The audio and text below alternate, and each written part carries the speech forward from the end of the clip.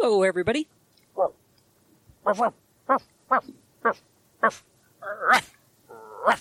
Oh, that dog just will not shut up when he needs to shut up.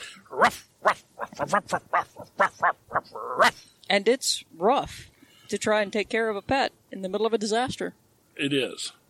Welcome to the show, The Big Show, the most important and critically acclaimed podcast that is recorded in our car. And we're on the road today. We're somewhere in central Iowa. I know it's exciting to you to know exactly where we are, but we are in central Iowa. And we're traveling north. We're going on our way to South Dakota this weekend. So, we've been thinking about doing some podcasting along the way, and one of the things we've been considering is Fido and Kitty Cat and all the other household pets you may happen to have. Now, we don't currently have a dog. We're dog people. We're not opposed to cats. We don't dislike cats. We've just never had a cat. She's a little sneezy around them. And we've had a not-our cat. We had a not-our cat for several years. Who was a cat I liked very much. Yes, perfect. The perfect solution. Yeah, our neighbor had a cat. Never knew the cat's name until after she passed. And the cat went to live with her grandchildren. And we found out that the cat's name, surprisingly, was Turbo. Because the cat was named by a 4-year-old. Yeah, it was a black cat, and probably the least well-groomed cat I have ever seen in my life. She was a slob. She was a slob. She She really liked was. to sleep in the dust underneath our porch. And she really, even though it was a neighbor's cat, and even though she was an inside cat, they let her out, to do her business or run She'd around. been a farm cat for years before her owner moved into town and took up the house next to us. But she was convinced she was our cat. She just knew she was. Because she spent all her time at our house. And we sit there on her porch, she'd come and pop up on your lap and sit there. You open the door and you'd see this black blur, and that would be Turbo going in the house. And you'd get in, you'd sit down in your chair, she'd hop up on your lap and give you that goofy catty grin saying, I'm in. And you look at her and say, dude, you're not our cat. You need to go home.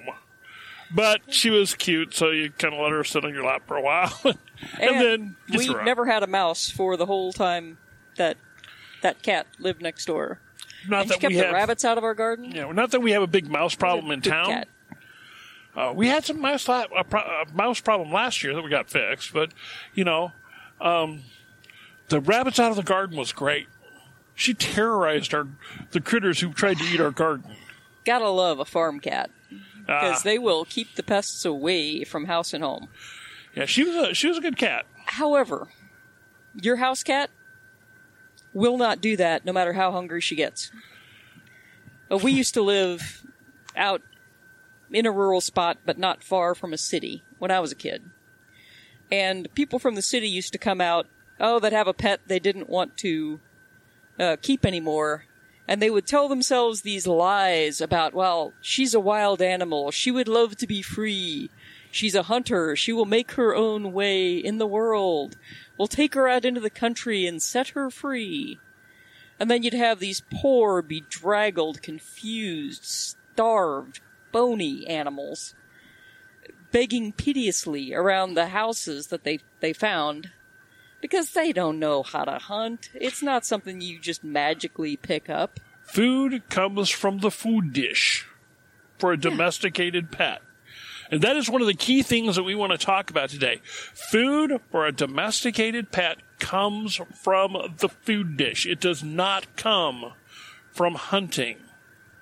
It is true that cats in particular, and some dogs, do have an instinct to hunt that has not been bred out of them.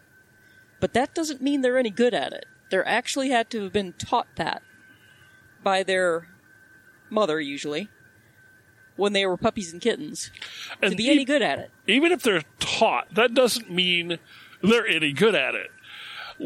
A case in point. A certain dog I have met, but she knew intimately well, named George.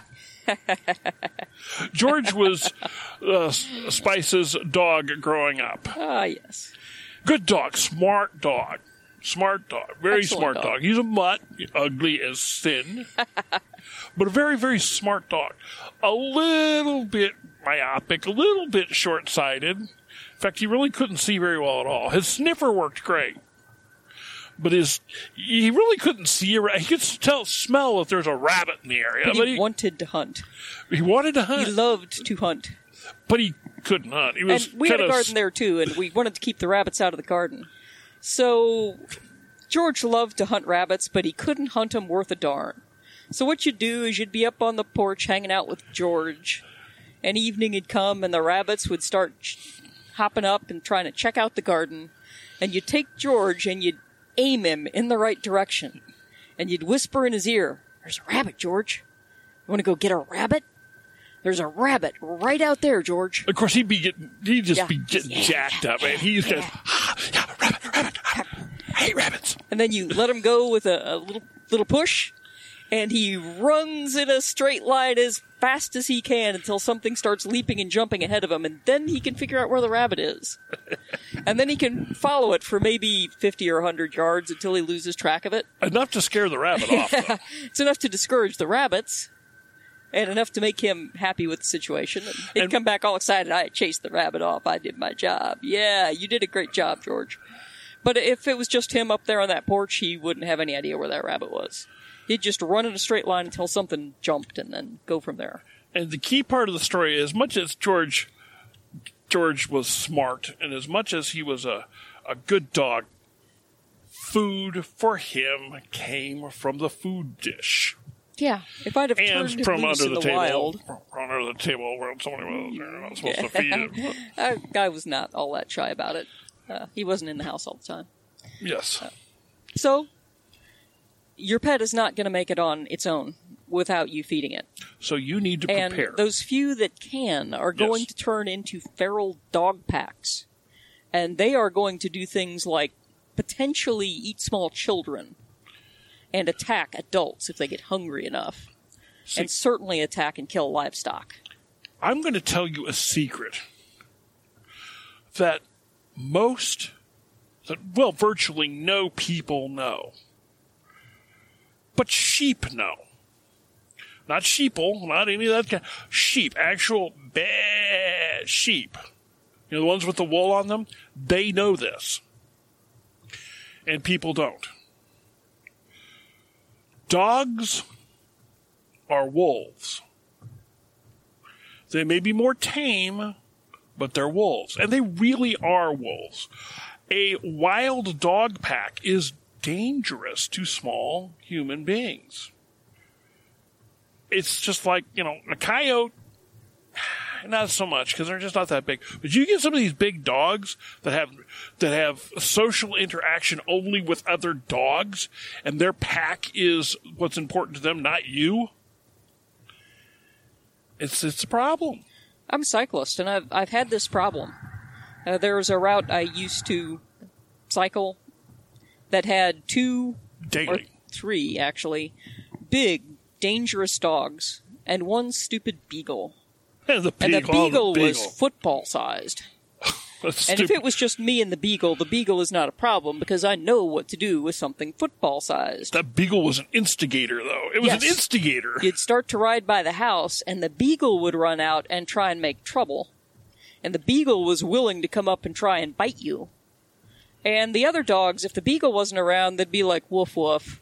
All right, we did our job. Nap time again. But if the beagle actually got out there in the road and started biting at you, well, the big dogs had to have his back because they were pack. Big dogs, we're talking 2 Great Danes. Big dogs. Big, dangerous dogs, especially when you're on a bicycle, because it doesn't take much of a tug on your foot, and you can't dodge that well. You have to understand one other thing about this, too, is you say, just because it's Great Danes aren't necessarily... It's how you raise a dog, and everybody will agree that. It's how you raise a dog, and these dogs weren't raised to be nice. These dogs were raised to keep people off that property. Now, I wasn't on their property. I was on the paved road, but... The stupid beagle... Once the beagle started it, I ended up a time or 2 off my bicycle using a $2,000 bicycle as a club to try and beat these dogs in the face to keep them off me as they circled around me. There was enough of them to surround me.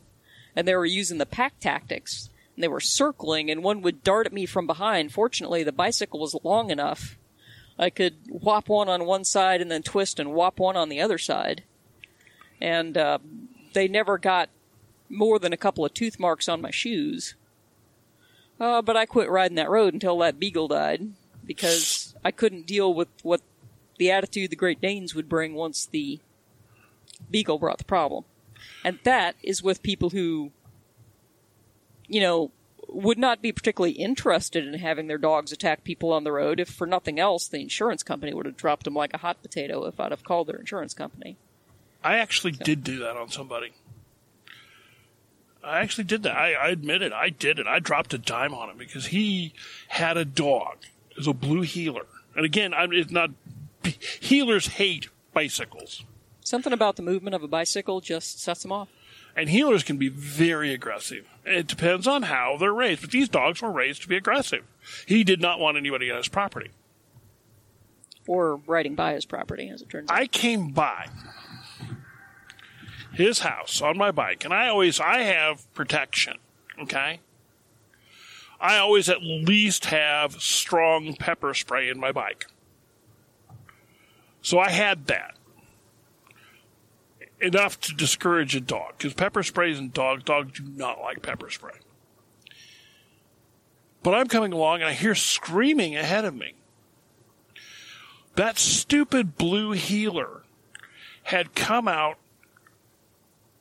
A little girl was riding by on her bicycle. She was probably 7 years old, and that dog had come out, and it was attacking her on her bicycle. And that's where I drew the line. I'm like, nah. So I found out through nefarious means. It's a small town. It's a small town. I found out who his insurance agent was. And it was one of the big, captive agents, I'll call it that. It worked for a company. I'll tell you, State Farm. It was the State Farm agent, who was a friend of mine. And I said, hey, look, you've got a problem here. You're about to get a ridiculous claim on this guy. Because he just attacked so-and-so's granddaughter. His dog attacked so-and-so's granddaughter.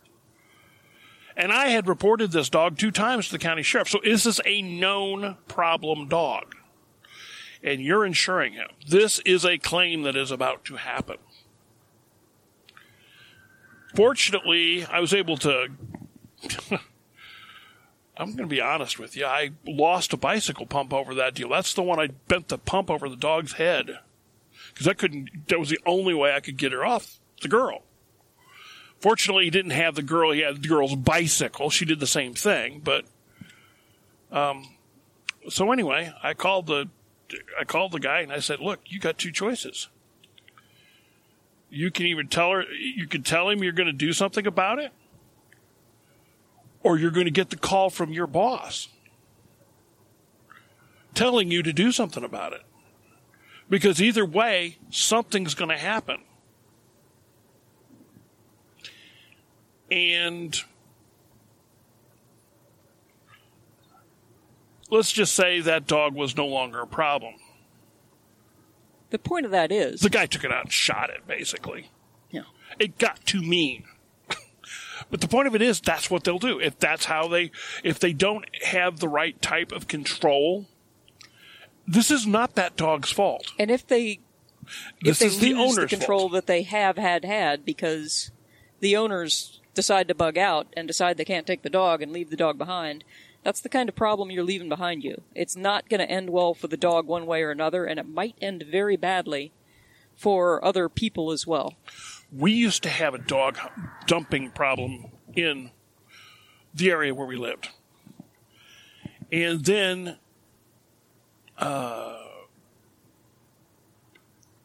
it got to be such a bad situation that another group of people figured it out, and the people who sold dogs to medical schools, started coming out and picking up the dogs. And then people figured out, hey, well, if they're going to do that, why don't I just sell the dog to the medical school? So we don't, I mean, say what you want about it. The dog dumping problem in our area has stopped. But I know they have a really bad problem with it in the Everglades National Park. There's packs of wild dogs running all over that place. Simply because, people in Miami, they go, oh, we'll take them out to the wild. So they go into the Everglades Park and dump out the dog. And there's nothing there for the dogs to hunt and live off of, not nearly enough. And the dogs aren't that good, aren't good enough to hunt big game. So what do? They go after who's there. People have food. We'll get the food from the people. Yeah, so I have a friend who did this just the other day. He was driving along, saw somebody stop and basically dump the dog out and drive away. My friend was following about a quarter mile behind on a country highway. And the dog's just standing there looking like, What? I mean, guy just dumped the dog. Right? So my friend pulls up, pops his door open, dog jumps in. Who are you? He's got a dog now. But you can't rely on that happening. No, you can't. Because the people who live out there, we would take in one every now and then when we didn't currently have a dog and one of the kids was willing to step up and take care of it. But most of them we couldn't. So you had to shoot them or take them to the pound where they got killed. Now, keep in mind, this is a different day. This is a different day. We're old. 40 years ago. Yeah, a lot of these stories we're telling you were from 30, 40 years ago, so different day. Once the animal control place opened, we took them there, but before then, it was either that or let the dogs starve to death and attack the calves. And you can't feed every dumped dog. You just can't do it. No, there's just too many of them.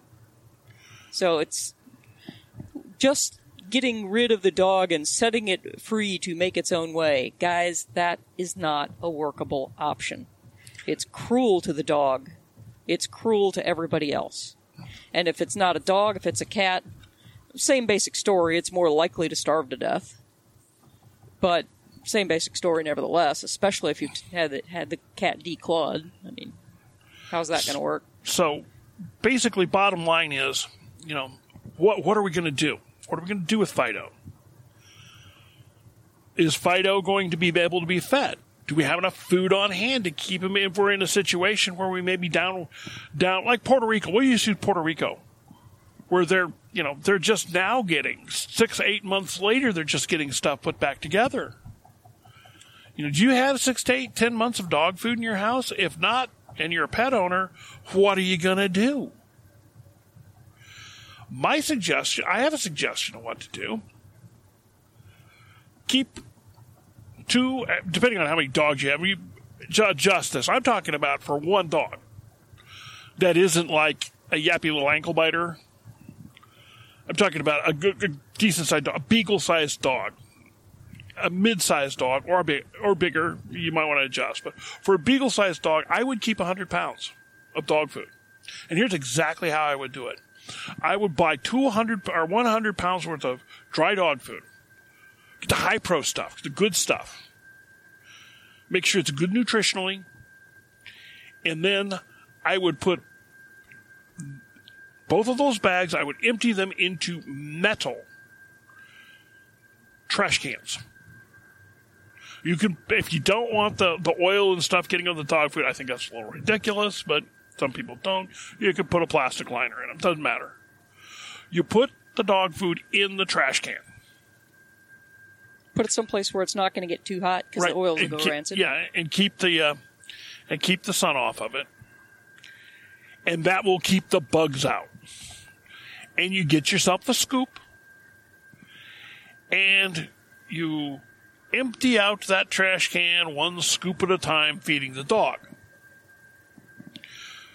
But my dog won't eat dry dog food. Well, then don't give him anything else to eat, and he'll get hungry enough, he'll start eating it. I guarantee. My folks would not pony up for canned food for dogs. As I said, it was a different day. And for a while there, my dog had a digestive problem, couldn't really eat the dry food well. So, hey, guess what? You get some hot water and soak the dry dog food in hot water, and all of a sudden it's not so hard anymore. And he could and would eat it then. So. And dry dog food also helps keep the teeth sound. Helps keep them cleaned. Yeah. So, anyway, get a couple of... You feed out one bag. You still have the 50-pound bag in reserve. Yeah. Rotate them. Rotate it. You put the new bag... Go get your new 50-pound bag. You put it in the container that you just cleaned out. And you start using the second 50-pound bag. Now, adjust to your comfort level. Go with 150 pounds. Go with 50 pounds. Well, don't go with 50 pounds. You need 100 pounds. Go with 100 pounds or more, depending on the number of dogs you have and the size of the dog. You know, I don't know how... You'll know how long a 50-pound dog bag or dog food bag will last you. So, but remember, this table scraps are probably going to be a thing of the past. You're going to be eating your table scraps if you're in a bad situation. They're not going to be table scraps for dogs. Okay. The other deal is dogs are not necessarily, and some pets in general, are hard to keep quiet. And it's hard to hide their sign. Like if they relieve themselves in the yard, anybody who has two brain cells to rub together can walk by a yard and know if a dog relieves itself out there regularly. Because the greenery is patchy. Even if you're picking up the solid waste, the greenery still looks patchy. So, it may become obvious that a dog lives there, especially if the dog cannot be relied upon to be quiet when you want the dog to be quiet. Yeah, you got two options with these dogs that will not keep quiet. One, hey, you've got a watchdog. Woo-hoo, that's great. That's super. But what happens if you're trying to not be noticed? What are you going to do with this dog that will not shut up? You got to know what you're willing to do. Are you willing to put your children at risk because this dog will not shut up? Is this a decision? This is a decision you should make now, not then. Have it be part of the plan. If it's going to be the dog or us, am I willing to die for this animal? That answer may be yes. That is your choice, not mine. Nobody else could make that choice for you. But it's a question that you need to consider. Also, you know, if you've got a watchdog, okay? That's great. That dog starts barking its head off. Cool. What you gonna do about what it's barking its head off over? Okay, it's barking its head. It sees there's somebody out in the yard. Are you ready to deal with that somebody out in the yard? Because that somebody out in the yard knows you're there now. Because it knows that dog is barking. It knows somebody's home. What are you going to do about that person? If you're in a situation where there's no, let's call the police, what are you going to do? Now, I'm not going to say what you can do whatever it is you choose to do. That's entirely up to you. What I'm saying is, I want you to think about ahead of time what you are going to do. Especially since if times really are that desperate, a lot of the dissuading power of having a dog barking is going to be lost. And additionally, there's two kinds of dog barking. There is, and I'm just going to throw this out there, I'm not trying to be a breedist. I'm just throwing this out here. There is angry Rottweiler dog barking, and there's yappy little ankle biter dog barking. I am not going to be intimidated by a Chihuahua barking at me. And I doubt many people will either. I've been bitten with evil intent by a spaniel. I survived the experience pretty well. Unfortunately, the spaniel did too, but that wasn't our choice. Oh, that was a random attack too. Yeah. Dogs just randomly attack her. Most dogs like me, but I have been randomly attacked a few times. Multiple times. Yes. And it's usually those yappy little ankle biters that do it. Mm-hmm. So, anyway, long story short, if your dog's a Rottweiler, if it's a big dog, I'm just using that as an example. I'm talking about a big breed. If it's a bully if its bully jaws breed, are big enough to get your attention. Yeah. Then maybe, hey, that's a different deal than Taco, the Chihuahua, barking. And now, after we just took a brief break to have some supper, we're back to Fido. And the difficulties of bugging out with Fido. Each dog is different. But really traveling with an animal can be a handful. And if you're bugging out, an extra handful to deal with. How far do you think you can walk in a day, and how far can the dog walk in a day? This was recently brought to my mind, actually last fall. And who's going to carry the food? Yeah. I went hiking with a friend of mine who had a 12-week-old puppy. And it was a medium to large dog, a standard poodle. But still a 12-week-old puppy.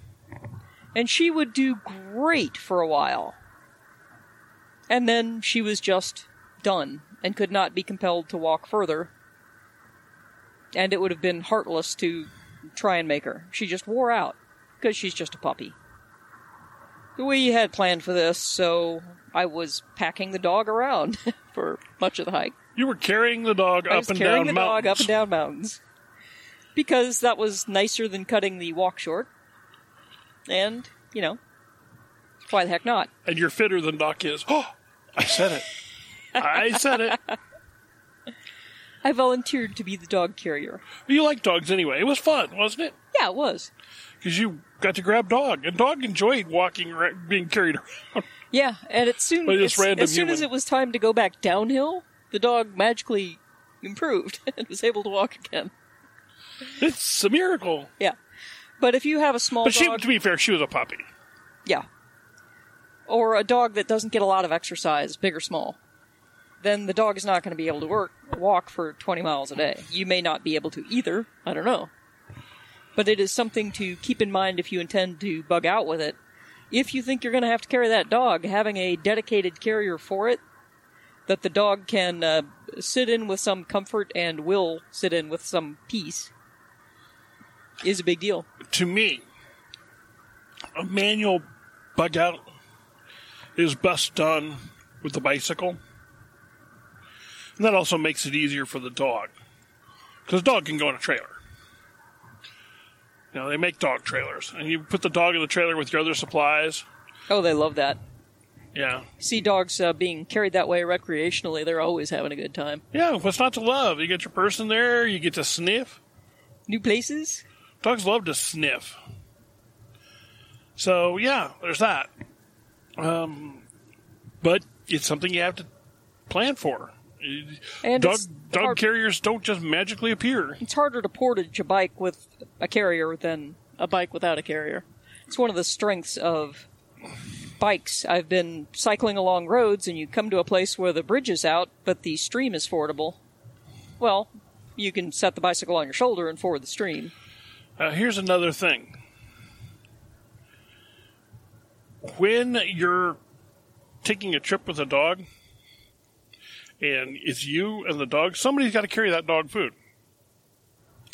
And we're really big on limiting the weight. So do you have a way for the dog to carry its own weight? Can it carry its own food? Well, I know they make the dog food carriers. I know they make them. So do you have one? Do you have a way to control the dog? Do you have a good... flea and tick collar ready to go. How about that? Thank you. And we're going to have a bug out situation. We're going to end up bugging out with this dog. What are you going to do about things like worms? Because dogs drinking out of every puddle in sight, it's going to get worms. How are you going to deal with the worms? You're not going to take it to a vet because there are not going to be vets available. What are you going to do? This is something you have to plan. Do you have basic veterinary supplies for Fido? Or can you take care of Fido veterinary-wise? What happens if Fido bugs out with you and his paws get tore up? I know people who buy little booties for their dogs so they can hike with their dogs on ice and snow. And also, what happens if the dog is needing to run around and it's blazing hot so much that the concrete will burn the dog's feet? This happens. This is a real thing. So you got to think of that too. Cats. They're easier to carry. Yeah, they're easier to carry, but you're going to be carrying them. You're going to carry them if you have a way to even contain where they are. If you have just an inside cat, it's not going to do well on a bug out. It's just not. So you need to plan for that. If you have other animals, like a bunny rabbit,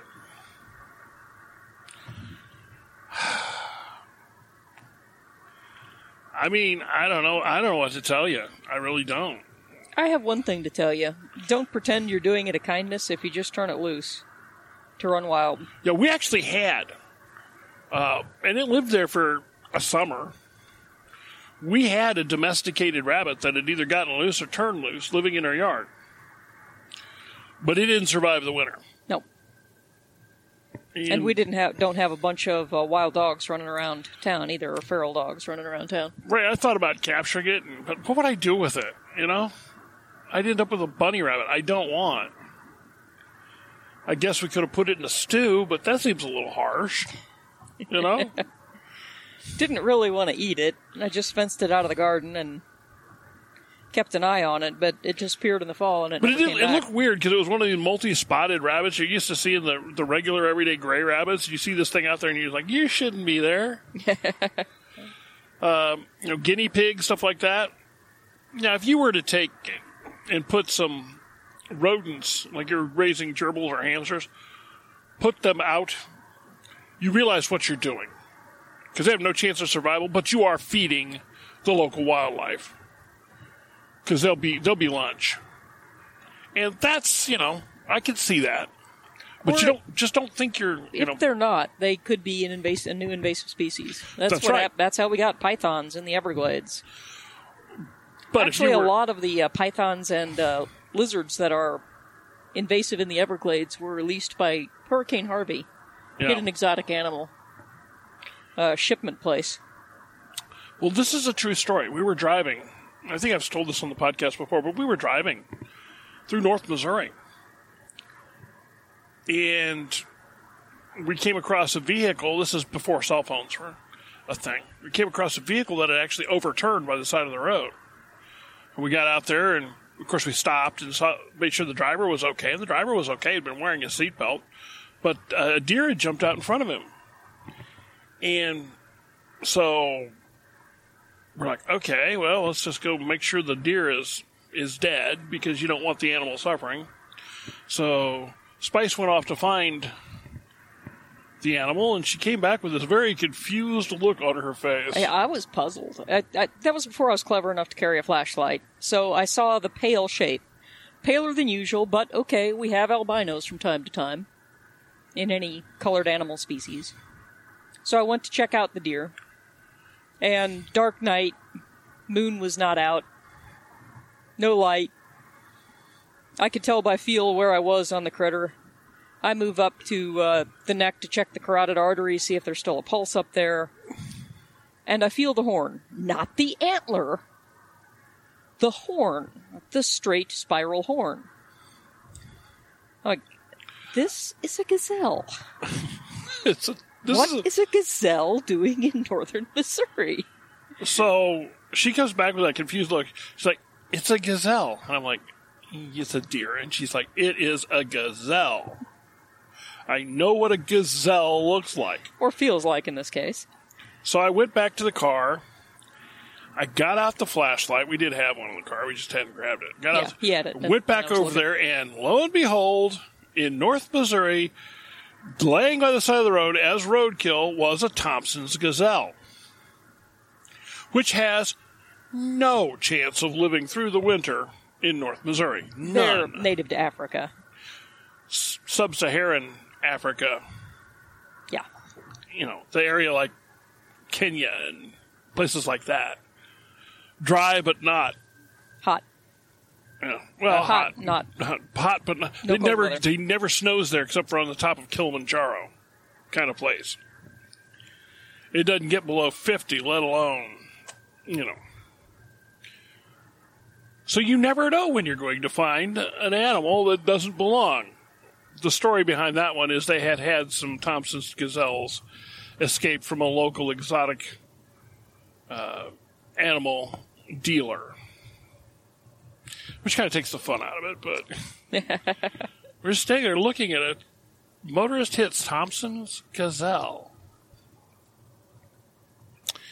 Anyway, so you never know. Creating a new exotic animal problem is not a good solution. No. So step up and take care of it one way or take care of it another way, but take care of it. If it's your pet, it's your responsibility. That's right. And plan ahead.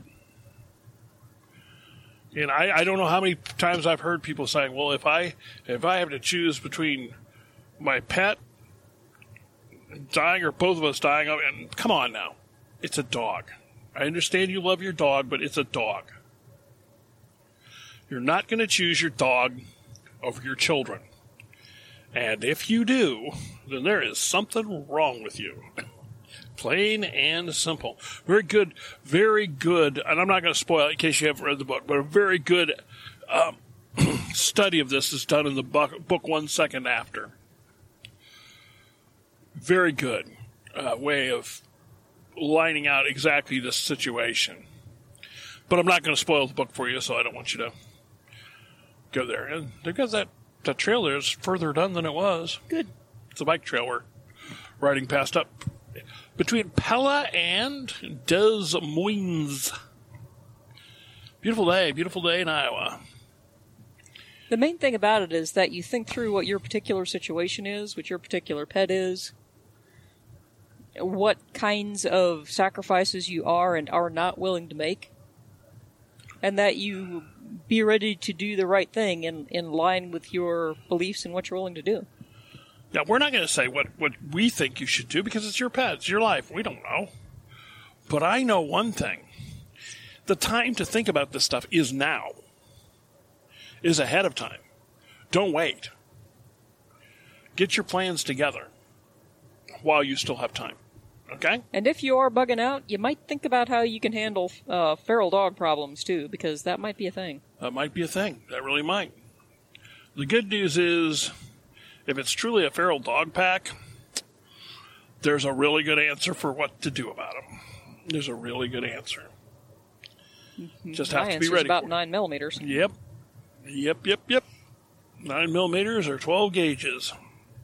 So, anyway, we're going to let you go and, arf.